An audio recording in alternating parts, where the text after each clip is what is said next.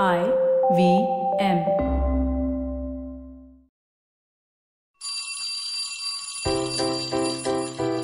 Hello one, hello all. Welcome to the Diary of the Traveling Professor. And I'm Siddharth Deshmukh, your friendly neighborhood traveling professor himself. This diary entry of mine is, really bothering me. It is something that is vexing me.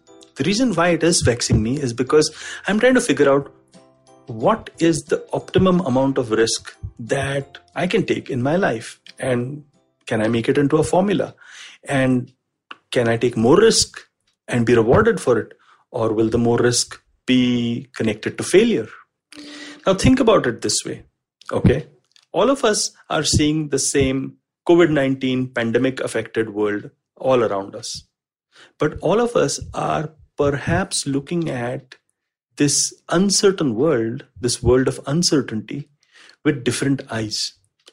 People who are risk averse are looking at the same world and washing their hands more religiously and making sure they put their masks on and making sure that social distancing norms happen and the rest of it, and behaving like the way in which risk averse people would.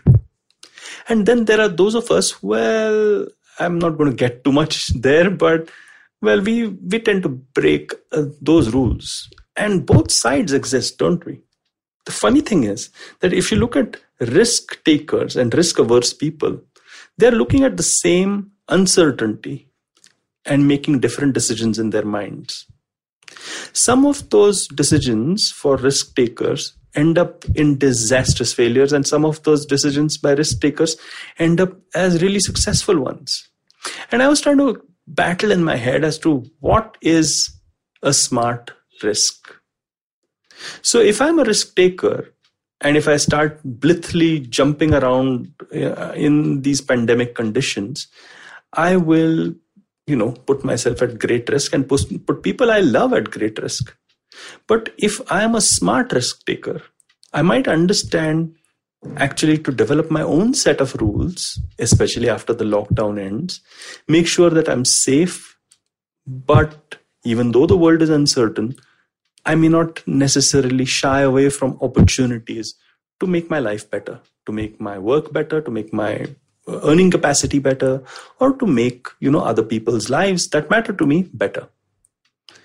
So that probably is a smart risk because I am kind of overriding what my senses are telling me and using my prefrontal cortex, which is my logical, rational thinking side in my brain, to come up with my own set of rules. Yeah, you heard that right.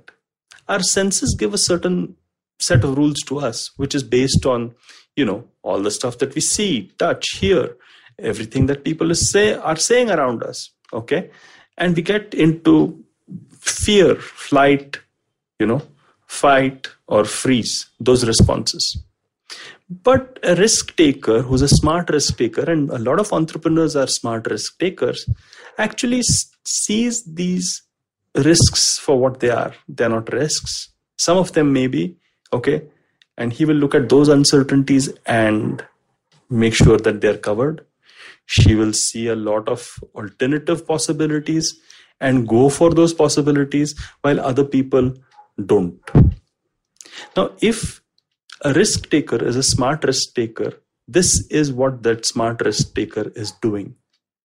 That risk taker is making sure that they override what is being communicated by their primitive brains and utilizing abstract thinking to make sure that they come up with their own rules. They are thinking deeply about uncertainty and not confusing it with risk.